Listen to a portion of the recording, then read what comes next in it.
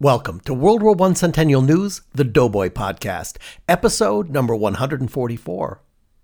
The Doughboy Podcast is about what happened 100 years ago, during and after the war that changed the world. It's not only about then, but it's also about now. How World War I is still present in our daily lives, in countless ways. But most important, the podcast is about why and how we'll never let the awareness of World War I fall back into the mists of obscurity. This week, as the show is in between seasons, we're going to reprise segments from an earlier November 2018 episode. As the balance in the war is shifting to the Allied nations and the American doughboys are now engaged in dramatic fighting. It's a very pivotal moment 101 years ago in the war that changed the world. Please enjoy a replay taken from episode number 92 that includes our monthly roundtable discussion for this very dynamic October of 1918. The Doughboy Podcast is brought to you by the U.S. World War I Centennial Commission and the Doughboy Foundation. I'm Teo Mayer, your producer and host. Welcome to the show.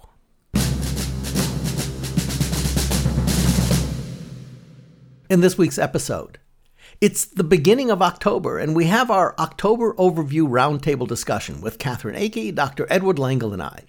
Rob Laplander joins us from France to talk about the Lost Battalion. Mike Schuster updates us on the dizzying October changes 100 years ago. Mark Foster, a citizen historian, tells us about his experience researching his grandfather's World War I service. Dr. Eric Villard from the Center of Military History introduces us to the Army's incredible World War I website. It's really more than a website, it's a resource. We're going to learn about a new upcoming documentary about the Lost Battalion from the filmmakers who created it. All this week on World War I Centennial News.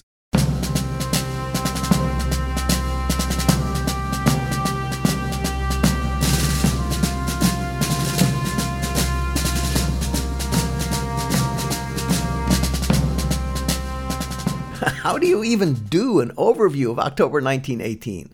Well, that was the question on the table as Dr. Edward Langle, Catherine Akey, and I got together for our popular monthly overview roundtable of what happened 100 years ago. What follows is our conversation.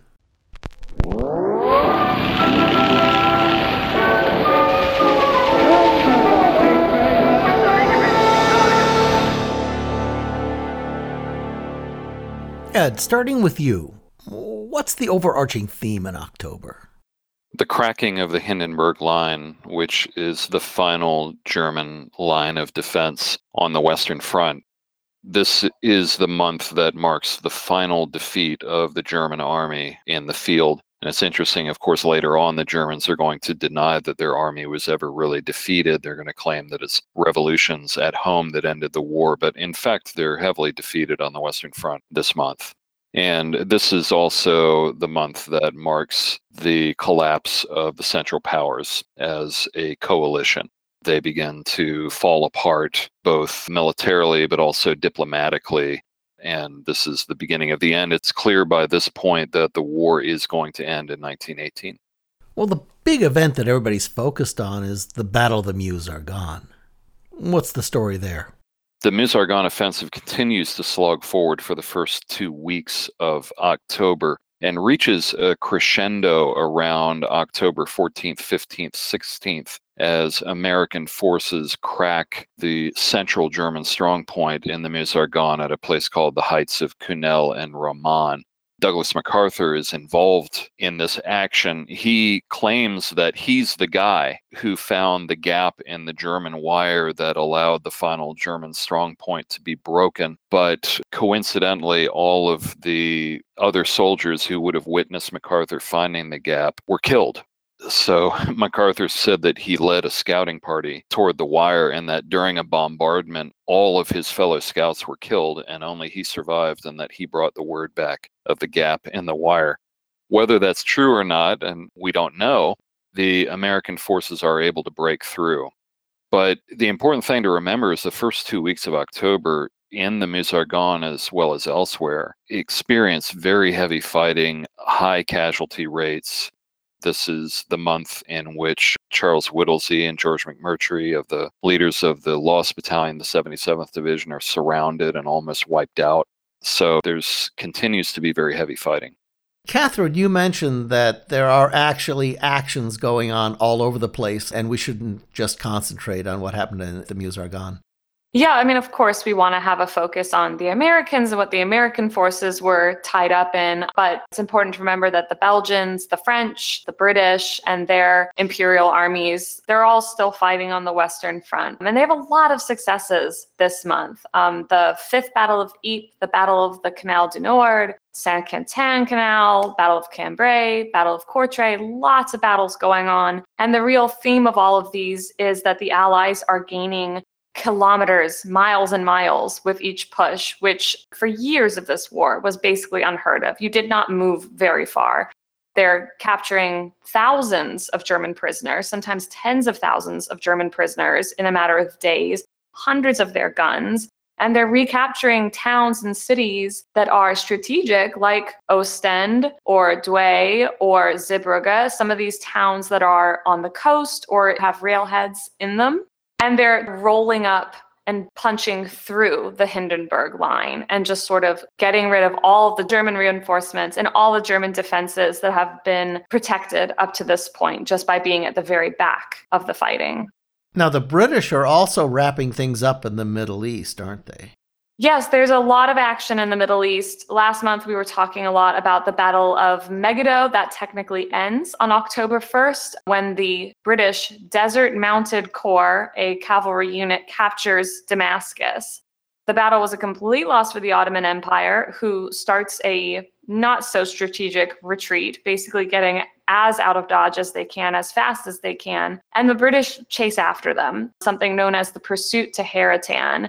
They chase these retreating Ottoman forces back through Lebanon all the way to Syria, where eventually they catch up with them. And at the end of the month, the conflict ends between the Ottoman Empire and the Allies, and they sign a peace treaty with the Allied forces. Prince Faisal, the leader of the Arab rebellion, leads his forces into Damascus, and that whole saga of the Arab uprising sort of comes to a close. French forces are active in the Middle East as well, and they capture Beirut in October. And British and other forces are advancing through Mesopotamia at the same time. In one interesting episode, one well-known American, namely Kermit Roosevelt, son of Theodore Roosevelt, is active in Mesopotamia at this time, driving Rolls-Royce armored cars around what would later become Iraq, embedded with British forces. Ed, there's a big change in the war on the seas. Could you talk about that? After all the drama that brought the United States into the war in the first place and the resumption of unrestricted submarine warfare early in 1917, the Germans suspend submarine warfare in October of 1918, essentially bringing the war on the seas to a close. The German surface fleet has been holed up in its ports on the North Sea and the Baltic for the past couple of years, and the German sailors are rapidly approaching the point of an all-out mutiny. Some of their officers have been proposing the idea that they take the entire German fleet out for one last suicide attack on the British in the North Sea. And this quickly becomes clear that the German sailors will never accept that. And their mood is rapidly becoming mutinous, and we'll find the results of that next month. Speaking of mutinous, there are sort of revolutions building, and in fact, partly the German government claims that that is what ended the war, right? Yeah, the blockade of Germany has really taken hold by this point. The German civilians are suffering a great deal. We're seeing revolutionary feeling spreading across Central Europe, which will erupt toward the end of October in Vienna and Budapest, but is rapidly approaching in Germany as well. Hey, Catherine, there are some things going on in the war in the sky that sort of point to the future of air warfare. The first is, over the course of October, the U.S. Army Signal Corps is starting to experiment with something called the Kettering bug. It's an unmanned aircraft, effectively a drone, is sort of the term we would use for it today. It doesn't do so well on its first few test flights, but it does eventually work successfully, but not in time to be used during the war. It's just another little signal of the kinds of aerial warfare we'll see later in the 20th century. Additionally, the first all U.S. Marine Corps air combat action takes place on October 14th, when 8 Airco aircraft go and bomb a German-held town in Belgium. Additionally, my favorite air story from this month circles around Belgian flying ace Willy Coppens. Willy Coppens is known as the best balloon buster of the war. He liked to target those observation balloons, firing on them and blowing them up. The U.S. ace in that is a guy named Frank Luke, but this is a Belgian ace. This is a Belgian ace, and he's actually got a better score than Frank Luke altogether, having shot down 34 observation balloons over the course of the war. So the Germans know him. He's been bothering them and shooting down their balloons for months at this point. So they decide to lure him into a trap by loading an observation balloon basket with explosives. And then as he went to shoot down the balloon, it would blow up with a lot of energy and take him down with it. But instead of that, he actually just flies right through the explosion and emerges unharmed.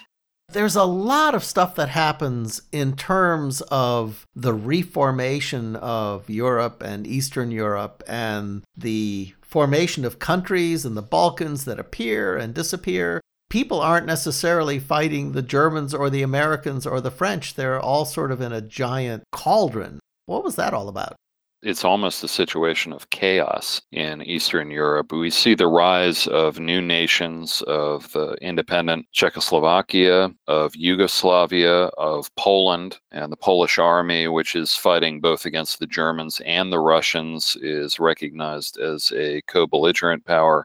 But as Austria-Hungary begins to spin into disarray, the Hungarians are battling with other nationalities in the Balkans, and especially the Romanians and many others. A number of small republics appear and disappear. As the Balkans are convulsing and shifting, there's still fighting going on in Italy on the Italian front, up really high in the part of the Alps known as the Dolomites. This last battle in that front, the Battle of Vittorio Veneto, is a major Italian assault on Austro-Hungarian positions. 1 year after that really disastrous Battle of Caporetto, where the Italians lost handily. The assault was really intense. They fired over 2.5 million shells in the course of a week. That's over 350,000 shells per day. A lot of artillery fire. Ultimately, Austro-Hungary is badly, badly beaten, and they actually order a general retreat from all positions in northern Italy. So their forces are officially pulling completely out of that fighting front at the end of October.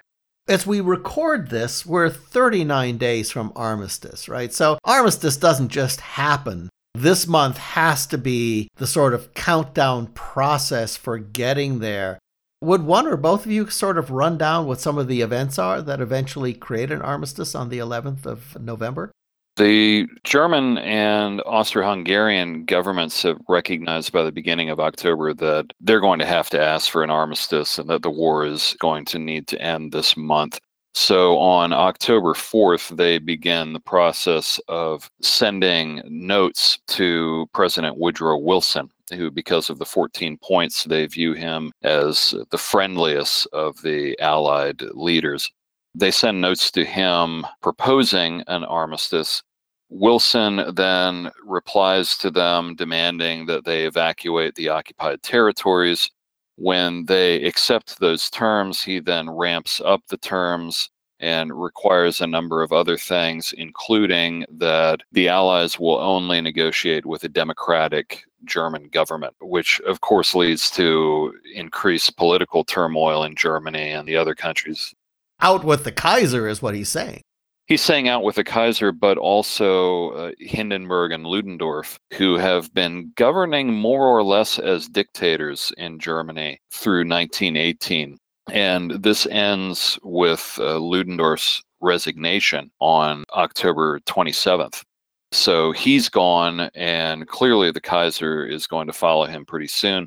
But the Austro-Hungarians, the Turks, the Bulgarians are not going to wait for the Germans to come to terms with an armistice. The Germans are still fighting as hard as they can. So the Turks actually withdraw from the war at the end of October, and the Austro-Hungarians are in the process of withdrawing from the war by that time as well. You know, our first action in the war and the beginning of the turnaround was actually St. Mihiel. And that feels like it was just yesterday, and here we are in a month when it's actually looking like it's wrapping up. And that creates almost a false impression that the Germans were already defeated when the Americans came in, that they were on the run, that there was no serious fighting going on. But this takes a good 4 to 6 weeks from St. Mihiel up through the climax of the Meuse-Argonne in mid-October of very hard, very heavy fighting before we reach the point that the Germans finally break. We have other important battles in which Americans are involved, Blanc-Mont and the Champagne region, in which the Marines are involved. The African-American 93rd Division is involved in very heavy fighting in this period. So it's building up in October to a climax and then a very sudden collapse of the German forces. I would also mention it's very easy for us to throw out all these battle names and talk about how much ground they're covering and what towns they recapture. But every single one of these battles, these multi-day, multi-week battles, is 30,000 casualties or 12,000 casualties. It's thousands of humans are losing their lives to make this happen, to move this war forward towards an end. The fighting and the dying, the scale of it is not going down. It's just continuing. We're just, quote unquote, making progress. I've sort of been trying to wrap my head around the speed of events. It's just sort of staggering. Yeah, it's partly fog of war, but it's also a perception on the part of the Allies, and especially the Americans, that they just have to keep pounding and pounding and pounding the Germans without let up. If anything, they even have to accelerate the rate of attack around now so that the Germans don't get any time to relax, that we really push them into a complete capitulation. That's one reason, in some ways, that the casualty levels practically rise through this period. As a wrap-up, what would be the 2 phrases that you would summarize October 1918 with? Defeat of the German army in the field, and the beginning of the armistice negotiations. I have one too. It's almost unfathomable how much is going on. Catherine, what about you? I would say it feels like we're at the climax, but we're actually in the falling action of the war. And again, this is informed by our being able to look back with the hindsight of history. It's incredibly busy. Things are changing very fast. But we're not at the climax of this war. We're at that sort of falling action, not really falling into a proper denouement because the war just comes to a crashing stop in November. But we're sort of on a very slippery, fast-moving downward slope towards that finish.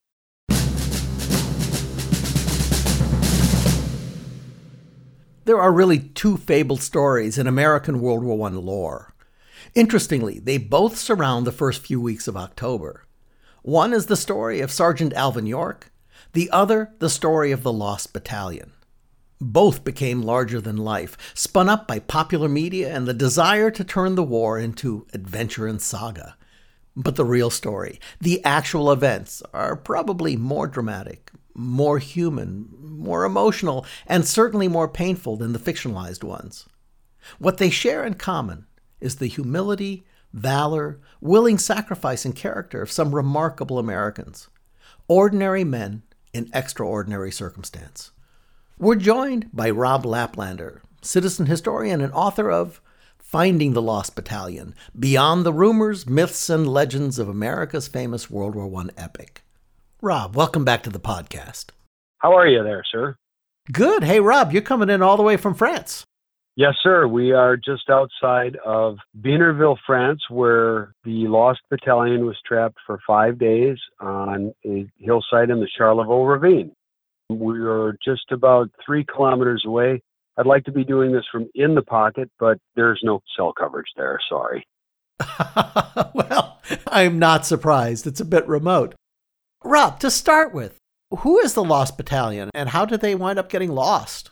The Lost Battalion is actually a group of about 700 men who were trapped 1.5 kilometers ahead of enemy lines for 5 days between October 2nd and October 7th, 1918. If this were the 20s or 30s, you'd know all about it. It was a very popular story at the time. About 700 men went into the ravine, and at the end of the 5-day siege, 194 walked out. They took 72% casualties, and it was one of the most overreported stories of the war. The most significant thing about it, I think, is that Lost Battalion is a misnomer. They weren't lost in the sense that nobody knew where they were. Everybody knew where they were. Even the guys would tell you, hell, everybody knew where we were. Even the Germans knew where we were. Lost meant that they were in a situation that it didn't look like they were going to get out of. So, Rob, your book, The Lost Battalion, is actually titled Finding the Lost Battalion Beyond the Rumors, Myths, Legends of America's Famous World War I Epic. And that begs the question, what are the myths and misconceptions about the epic? There's always been this misconception that the leader of the Lost Battalion, Charles Whittlesey, had them in the wrong spot, or that he charged ahead in some moment of glory and put them in a situation that was untenable. Neither one of those stories is true. Whittlesey was exactly where he said he was, and he was given specific and direct orders, and he followed them, and when nobody else did. Another myth is that he sent out the wrong coordinates from where he was, which led to an American artillery barrage directly down on their position. And that's not true at all. There were several different factors that were involved in how that happened, but it had absolutely nothing to do with Charles Whittlesey. But there was a barrage that came down on them? Yes, on October 4th, for a period of time, there was an American barrage that landed directly on the position. They had to endure it for almost 2.5 hours. How did they wind up getting found? Whittlesey and his men sat on that hillside for 5 days, and in the meantime, the rest of the regiment and their sister regiment, the 307th, fought very hard to get them out, to get over the hill and into that ravine so that they could link up with their flanks. And it helped pry the line loose so that the Germans had no choice but to actually pull out. It was about 7:30 p.m. on October 7th that the Germans evacuated the area, and Company B of the 307th managed to come in on the right flank and hook up with Whittlesey. By that time, however, the damage had been done. Only 194 were able to walk out under their own power. Now, they tried to resupply Whittlesey by air, and we had a story about that last week. What was that about? The 50th Air Squadron tried very hard to come in into the ravine and drop packages. The problem was Whittlesey's men were dug in so deep. If they could be seen from the air, then they could be seen from the hills around them. And if they were seen from the hills around them, they'd be killed. When they finally came out, there were already cameras and reporters all set up, and it got turned into kind of a media story, didn't it? Well, even before they were out of the pocket, as early as October 5th, the first newspaper articles were appearing in newspapers at home about them. They were already heroes, even before they were out of the pocket. And when they walked out of the position on October 8th, there was cameras there and reporters, and there's actually film footage that was taken of them coming out. Well, Rob, you're there now. What's it like walking the space on the centennial of the event? We were here 10 years ago for the 90th, and it was a very moving experience then. Now being here on the hillside each day that they were there, 100 years to the minute that they were there, this is a story that I've lived with for the better part of 21 or 22 years. My kids know the story. My wife knows the story. You can't swing a dead cat in my house without hitting something Lost Battalion. And here we are at the 100th anniversary on this hillside. it's an extremely moving thing to be part of the centennial of World War I to begin with. And now to be allowed to be part of this, to have this honor of standing on this hillside in the foxholes that they were in 100 years ago, and to know what happened here, it defies description in a way. And it's very, very moving. Rob Laplander is an author, citizen historian, and importantly, the force behind the Doughboy MIA project, which tracks all of the still missing U.S. service personnel from the war. We have links to both his book and the Doughboy MIA site in the podcast notes. Now, as we discussed in the roundtable, the wheels of change are spinning at a dizzying rate. But not for the men with their boots on the ground. Fighting is fierce. Losses are horrific as the national leaderships begin to face the reality that the war must end. Wilson's insistence that he will not negotiate terms with the Kaiser or his military regime has a profound effect. Here, with a great overview of these tectonic shifts in geopolitical terms, is Mike Schuster, former NPR correspondent and curator for the Great War Project blog. Mike, how would you characterize this moment in the war? Theo, I think we might say fateful would be a good word. So the headline reads, "Generals to the Kaiser, the war cannot go on. Talk of an armistice, Bulgaria in turmoil, but fighting is still ferocious," special to the Great War Project. A century ago, one by one and day by day, Germany and its allies are crumbling. On September 27th, more than 23,000 German prisoners had been taken, reports historian Martin Gilbert. Elsewhere, on the front line of the Western Front, a 6-hour artillery bombardment with more than 700 Allied tanks in action. By then, more than 1,000 aircraft have joined the fight, supporting the Allied effort with more than 700 tons of bombs dropped. By nightfall, writes Gilbert, the attacking forces had taken 10,000 prisoners and 200 guns. Even by the standards of the Western Front, the scale of the German losses is astounding. 33,000 prisoners in one day. The British launched another massive offensive on September 28th at Ypres, the third attack to break the German hold there. 500 aircraft are in the sky. Belgian troops are also in action that day, recapturing Passchendaele, which had been lost a year earlier, the scene of such terrible slaughter, writes historian Gilbert. On the Salonika front in mountainous Greece, more than 10,000 Bulgarian and German soldiers are taken prisoner in the third week of September. Then a significant move to end the fighting. On September 28th, writes Gilbert, Bulgaria, with British and Greek troops already on her soil, began armistice talks with the French and British in Salonika. They are the first to succeed in calling off the fight. Top German political leaders then weigh in. They tell the German Kaiser that Germany must join the armistice talks. They tell the Kaiser on September 29th that the war cannot go on. Why? According to historian Martin Gilbert, Germany's top two military leaders tell the Kaiser this is not about the will and ability of the German soldier to fight. No, it is also President Wilson's deep reluctance to negotiate in any way with the Kaiser himself or his military chiefs. So, Gilbert reports, the Kaiser signs a proclamation establishing a parliamentary regime. In the space of a single day, Germany's militarism and autocracy are all but over. But the battles continued, nowhere more fiercely than on the Meuse-Argonne front. On September 29th, the fourth day of the battle, American forces were brought to a halt, partly by the unflagging German defense, partly by the incredible chaos that had developed in their lines of supply and communication. Observes one visitor to Commanding General Pershing at the French front, his soldiers were dying bravely, but they were not advancing or very little, and their losses were very heavy. All that great body of men, which the American army represented, was literally struck with paralysis. Then hostilities on the Bulgarian front, reports Gilbert, ended at noon on September 30th. That leaves Bulgaria in turmoil and with no chance of Germany providing reinforcements. The Bulgarian collapse was a blow to Germany and Austria, both of which were suddenly cut off from all land links with their ally Turkey. At the beginning of October, a century ago, the situation looks dire for Germany, but fighting is ferocious nevertheless. And that's news from the Great War Project this week, a century ago. Mike Schuster is the curator for the Great War Project blog. The link to his post is in the podcast notes. That's it for 100 years ago. Let's jump back into the present with World War I Centennial News now.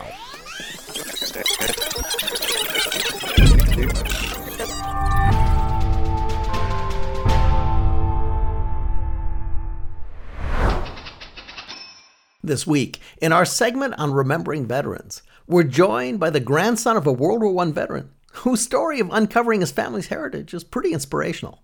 Mark Foster knew next to nothing about his grandfather, John Foster, except that he was buried at Arlington National Cemetery.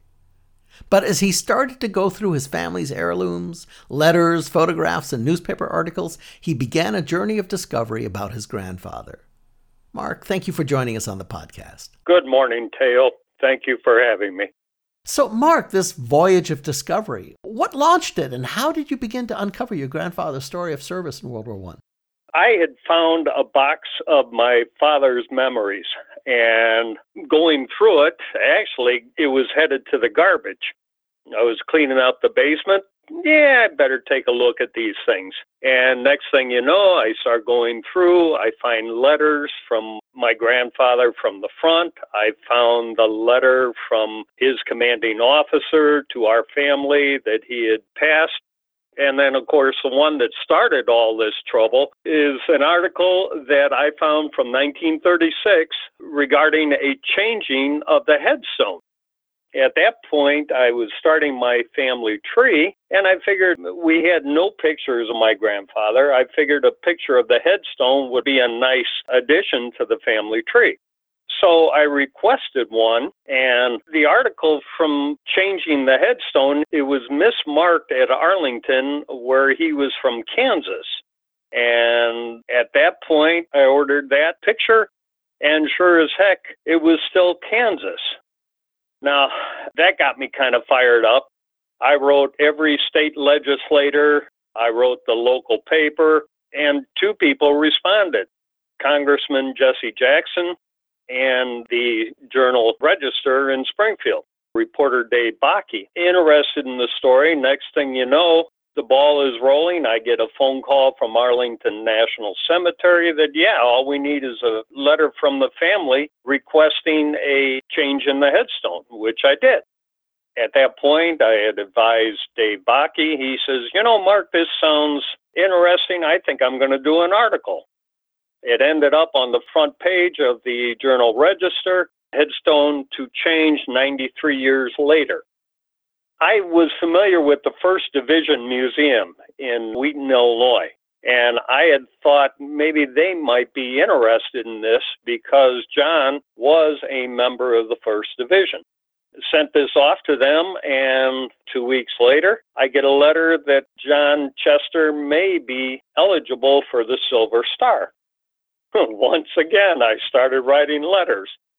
Next thing you know, I get a very impressive letter from the Awards and Decorations branch in Fort Knox that, yes, in fact, he was eligible for the Silver Star. And that's pretty much my story there. That's quite a story. So you publish your findings on the Commission Story of Service catalog, which is going to preserve that story and your grandfather's service for posterity. How did you find the stories of service, and what was it like submitting it? Well, my wife goes nuts with me. I will spend pretty much an hour every single day looking into the World War I. Hit Google, hit anything that is related to my grandfather. Well, one day, the commission website came up, and the more I delve into it, I found the story. They might be interested in this story. But as lengthy as it was, I was concerned it would be chopped to shreds, and it was not. They accepted it fully, and I sent copies of the link to all my relatives nationwide, and they are just thrilled that it is now saved for posterity. Many people know that their ancestors served, but don't know the story. So what advice would you give to others who want to uncover their own family's heritage the way you did? Oh, gosh, again, patience. Maybe with a little dedication to boot. Exactly. Sit there and you find a link, follow the link. I've just really started with the commission website. I know generally where my grandfather was killed. I've been trying to Google Earth it, and the idea that I can punch in a website and here the Google Earth will show up is thrilling to me. It's become a mission for me. Well, it's really a delight to talk to you, and congratulations on having done this. Well, thank you, and I sure do appreciate the opportunity to speak about my efforts. Mark Foster is the grandson of World War I veteran John Foster. Learn more about his grandfather at the links in the podcast notes. I'm excited about our next guest because of the organization that he represents. For our Remembering Veterans segment, we're joined by the digital historian for the U.S. Army Center for Military History, Dr. Eric Villard. Dr. Villard has been on point for the Army's World War I commemoration website. Eric, welcome to the podcast. Thank you for having me. So, Eric, the U.S. Army Center for Military History, the CMH, has had its own history tracing back to the Civil War. Your primary responsibility is to be a historical resource to the Army itself, right? Right. That is our principal mission. We provide the historical information that the Army staff and the various Army organizations would need for their institutional education and memory. We also have a secondary but important role in providing this information to the public and to the veteran community as well. So we are able to accomplish both missions, I think, quite seamlessly, because when we do this work for the Army and making sure we are the agency that gets the information correct for the Army decision-making process, it's also that high standards of scholarship is something that we can share with the public. Eric, what's the idea for the public-facing site? Well, we have a multi-pronged commemoration effort for the First World War. The website, it's a World War I subsite that is divided into 30 chapters. Each chapter comes out on a monthly basis. And so the first part of the website traces the evolution of the Army in the period before 1917.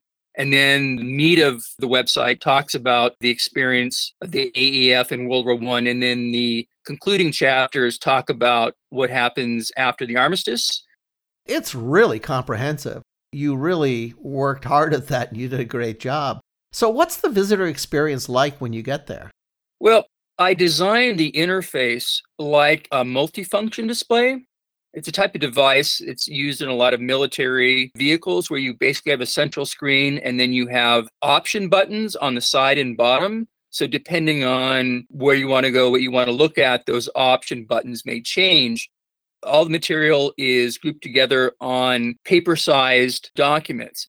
And the advantage of that is when you download it, all the photos and text and everything else stays together. So it's a very easy way to view and share the material. And so I think there's something for everyone. It's designed to be downloaded. So it's great for educators. You can just download entire lessons as JPEGs, PowerPoint, or PDF. Just is a whole range of material, again, that really is optimized for educators. Well, Eric, what happened from 1917 to 1919 to the organization called the U.S. Army? There's no precedent in history for that kind of expansion and growth. Can you talk about that just for a moment? I think it's fair to say that the modern United States Army was born in the First World War. The Army that we have with us today owes much of its organization to the First World War. It was also a period of great technological change. For example, you have aerial photography, which really revolutionized the fighting in World War I because you now had the ability to send a plane above, take very detailed photographs of enemy trenches and artillery emplacements, and then provide that information to your commanders. It really gave commanders a kind of situational awareness that we take for granted now, with all our satellite imagery and cell phones. So I'm releasing these files so that you can get a sense of the scale and complexity of these battles in Google Earth on your own computer. Eric, one last question. This is for you personally. For everyone who's sort of fallen into this and dug into it, it's a voyage of discovery. What's the most memorable thing you learned from pulling all this together? It's been a remarkable opportunity for me because by background, I am a Vietnam War historian. Now, I had done some work with the First World War. I actually wrote my dissertation on Camp Lewis, which was a training camp in Washington State. But I hadn't done a lot with World War I, so it gave me a chance to really dive deep. And I think the thing that impressed me the most is the photographic record. You realize that if you look at these photos, at these individuals, they don't seem like they're distant history. They seem like they could be us. And I think that's the most striking thing. Even though a century seems like a long time, when you look at this stuff, you realize, no, it's still very much with us. Dr. Eric Villard is the digital historian at the U.S. Army Center for Military History. Learn more about the center and see their really compelling website by visiting the links in the podcast notes. Now, during our history segment, we dug into the story of the Lost Battalion. And for our spotlight on the media, we're going to take a deeper dive into this story, starting with our regular podcast contributor, Dr. Edward Lengel. His new book is called Never in Finer Company, The Men of the Great War's Lost Battalion. Recently, Ed and film historian Anjali Singh appeared on C-SPAN Real America. Here's a clip. And up next, we will show you in its entirety a silent film from 1919. But first, to explain this film, Edward Lengel, who's the author of the new book, Never in Finer Company. We thank you for joining us on American History TV. And Anjali Singh, who is a historian of silent films. Let me begin with your interest in The Lost Battalion. Where does it come from and why? It's the most powerfully human story of the entire First World War, and the most powerfully human story I've read in American military history. It's very intimate. It's about a small group of individuals who came from very different backgrounds, many of them from deep poverty, many of them were immigrants. Some of them had not even been naturalized. Others were farmers and ranchers from the West who came together and endured a common struggle. And they bonded together and they became part of the American story. And I've walked on the site of the battlefield itself, which you can still do today. You can see the rifle pits, the trenches that the soldiers dug there in the woods, and you can get an intense sense of what they experienced. Ed is also one of the key interviews in a new documentary about the Lost Battalion.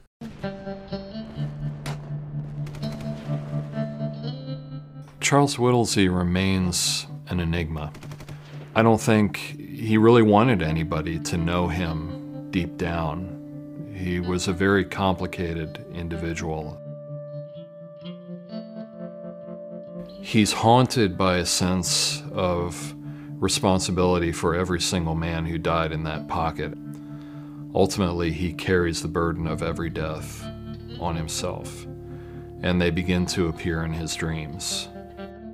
In one dream, he is carried back to a moment in the pocket where, for one brief moment, he fell asleep. One brief moment, only to wake up cheek to cheek with a dead man. That comes back to him in his dreams, and he can't sleep. That clip is from the new documentary titled The Lost Battalion, produced by Mark Fastoso, John King, and Louis Blandon. Now, best of all, Mark and John are with us here today to talk about it. So, gentlemen, The Lost Battalion is one of the better-known sagas in the First World War. What inspired you guys to tell the story as a documentary? I was talking to Ed Lengel about his book, and we were musing about what this would be as a documentary if we were going to do that. And he said the magic words to me, you know, there's film footage of the Lost Battalion from the Meuse-Argonne offensive. And as a filmmaker, you kind of always want to hear that. And sure enough, there were cameras that filmed them marching out of the woods after they were relieved. And I thought, wow, all this footage we have of the Meuse-Argonne offensive, how many can we tie to an actual unit? We found out, Damon Runyon, the great sports reporter, was right there live. And he interviewed and he wrote about that. And that footage and that story, that inspired me to say, hey, there's something here to document. You can look at these men in the eye. And when I thought about that footage of them coming out, immediately I said, why did they film it? It's not combat. It's just guys marching. And all those together, I started to think this is a really layered story. Immediately, I just said, I think we should do this because this footage allows people to start to connect and relate. It's a real thing. It's the real people. And I thought it was just super compelling. For your documentary, you went out and you interviewed a real who's who lineup of experts, including Ed Lingle. So what was the thing that each of you learned that really sticks out for you after going through all that? Let me start with you, Mark. Well, what I learned is, why do we even know about the Lost Battalion? How many battalions fought in the Meuse-Argonne offensive? This is the only one people kind of know about. And that became really what I was interested in finding out. And what I discovered is that Charles Whittlesey and the Lost Battalion, their story is totally entwined with the story of Damon Runyon and the newspapers. Damon Runyon was tasked to go to the Meuse-Argonne and send back stories of New Yorkers to make the people at home feel good. And he met Charles Whittlesey for probably 15 minutes. And that's why we know about the Lost Battalion. So it's really a story about how America wants heroes, how they create heroes, what the media does, and what that does to the men who have to take on the mantle of being heroes. John, as you got into this, what was the thing that struck you the most? One of the things that really stayed with me is this issue of the interaction of storytelling and real history, or history in the media. Because, of course, now we see in our country the media is sometimes part of the story, and the media is helping create the story at the same time. And it's really fascinating that this is a story where that same dynamic was happening, that something was happening, reality was happening, the battle was happening. The media, through Damon Runyon and others, ended up telling the story, but also constructing history. Some of your listeners, I'm sure, know about the "Go to Hell Whittlesey" comment. And the idea that some of these famous phrases, or a famous phrase in American history, is really partly a social construction, or a media and social construction, that was really powerful and is powerful to me. And that's one of the storylines of our film. I really like the angle that you're going for. And it actually leads directly into conversations that Catherine Akey and I have had. Catherine's my cohort and the show's line producer. And she's got a real soft spot for Whittlesey because we've talked about him before and since that he suffered with PTSD, and in the end he committed suicide. Do you actually get into that in the film? Yeah, we do. I mean, that's really what his storyline drives to. I have a soft spot for Whittlesey. I'm not sure how you couldn't. So the hope is that when viewers watch, they start to feel a little bit of the pressure he's under, and it won't stop. And I bet by the end, before he commits suicide, people are going to sense that's what's going to happen, and they're going to feel a little heartbroken about that. We definitely deal with what happens with Whittlesey and Damon Runyon after the war, but we really go into the battle and what they experienced, because there is what happens after, but there is the actual trauma. When you mention PTSD, you can't read up or listen to or watch anything about the Lost Battalion without realizing every single person there, including Whittlesey, must have experienced some kind of post-traumatic stress or some kind of traumatic distress. You get this double combination of some of the most intense trauma a human can experience, combined with what happens after war, which is kind of a media trauma or a social trauma that happens to him and continues to happen. And one really interesting thing that viewers or listeners might not be aware of is how Damon Runyon's life is completely different after the war. It's really fascinating that you have this trajectory of Whittlesey's life going in one direction and Damon Runyon, who's just reporting on it, going a completely different direction. Where and how can we see the documentary? Our website, echofilmsproductions.com, and there'll be information there, and you should be able to, for a small fee, rent it from there, and it's an hour-long show. That's where you can see it now. Perfect, gentlemen. Well, I really, really look forward to seeing it. Thank you so much for coming on. Thank you, Teo. Thank you for having us. Mark Fastoso, John King, and Louis Blandon are the producers behind the new documentary about the Lost Battalion. Learn more at the links in the podcast notes. With that, we wrap up episode number 144, a reprise of an October 2018 production from the award-winning World War I Centennial News, the Doughboy Podcast. We want to thank all our contributors, talented crew, and supporters who made today's episode possible, including Dr. Edward Lengel, military historian and author; Rob Laplander, author, citizen historian, and the driving force behind the Doughboy MIA project; Mike Schuster, curator for the Great War Project blog; Mark Foster, grandson of World War I veteran John Foster; Dr. Eric Villard, digital historian for the Center for Military History; Mark Fastoso and John King, two of the producers of the new documentary titled The Lost Battalion; Catherine Akey, World War I photography specialist and line producer for the podcast; Many thanks to Mac Nelson and Tim Crow, our interview editing team, J.L. Michaud for his research, Rachel Hurt, who was our fall intern, and I'm Teo Mayer, your producer and host.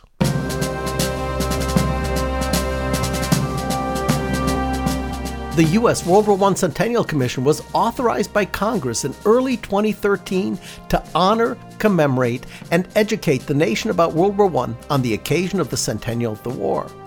For over a half a decade, the Commission, commissioners, staff, and our many associates and supporters have labored to inspire a national conversation and awareness about World War I. We've brought the lessons of 100 years ago to today's educators, their classrooms, and to the public. We've helped to restore World War I memorials in communities of all sizes across our nation. Now, as the Commission's charter to honor, educate, and commemorate the centennial of World War I has been successfully accomplished, the full focus of the Commission is turning to its capstone mission to build the National World War I Memorial in Washington, D.C. We want to thank the Commission's founding sponsor, the Pritzker Military Museum and Library, as well as the major contribution of the Starr Foundation. Thanks to the podcast sponsors, the U.S. World War I Centennial Commission and the Doughboy Foundation. The podcast and a full transcript of the show can be found on our website at ww1cc.org/CN.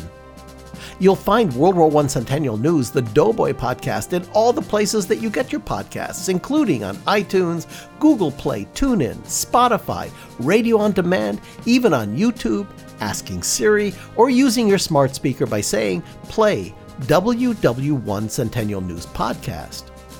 The Commission's Twitter and Instagram handles are both at WW1CC, and we're on Facebook at WW1 Centennial. This has been a reprise of episode number 92 from November of 2018. Yes, Frank Washington crossed the Delaware, so will 13 cross the Rhine. As they followed after George and killed them before, our boys will break that time. It's for your land and my land and the fate of old Lang Syne. Just like Washington crossed the Delaware, General Pershing will cross the Rhine. Thank you for listening. So long.